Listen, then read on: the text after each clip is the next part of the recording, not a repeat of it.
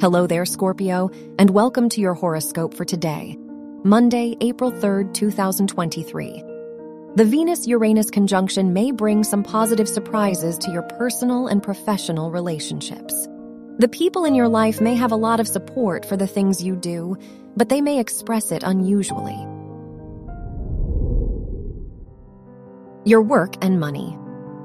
The moon, the ruler of your house of education, is in your 11th house, so this is a great time to work towards your academic ambitions. Jupiter is in your 6th house, which will provide you with the energy to complete your work and fulfill your responsibilities. Your health and lifestyle. Jupiter is in your 6th house, so this is a great time for your health and overall well-being. You may have a lot more energy, so release it with a fun activity, exercise, or physical activity you enjoy. Spending time with others could be great for your mental health. Your love and dating. If you are single, Neptune is in your 5th house, so you may feel unsure about what you want romantically, and you might mislead others. If you are in a relationship, this can be an important time for you and your partner.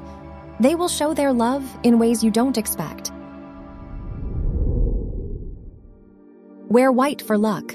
Your lucky numbers are 3, 14, 26, and 31.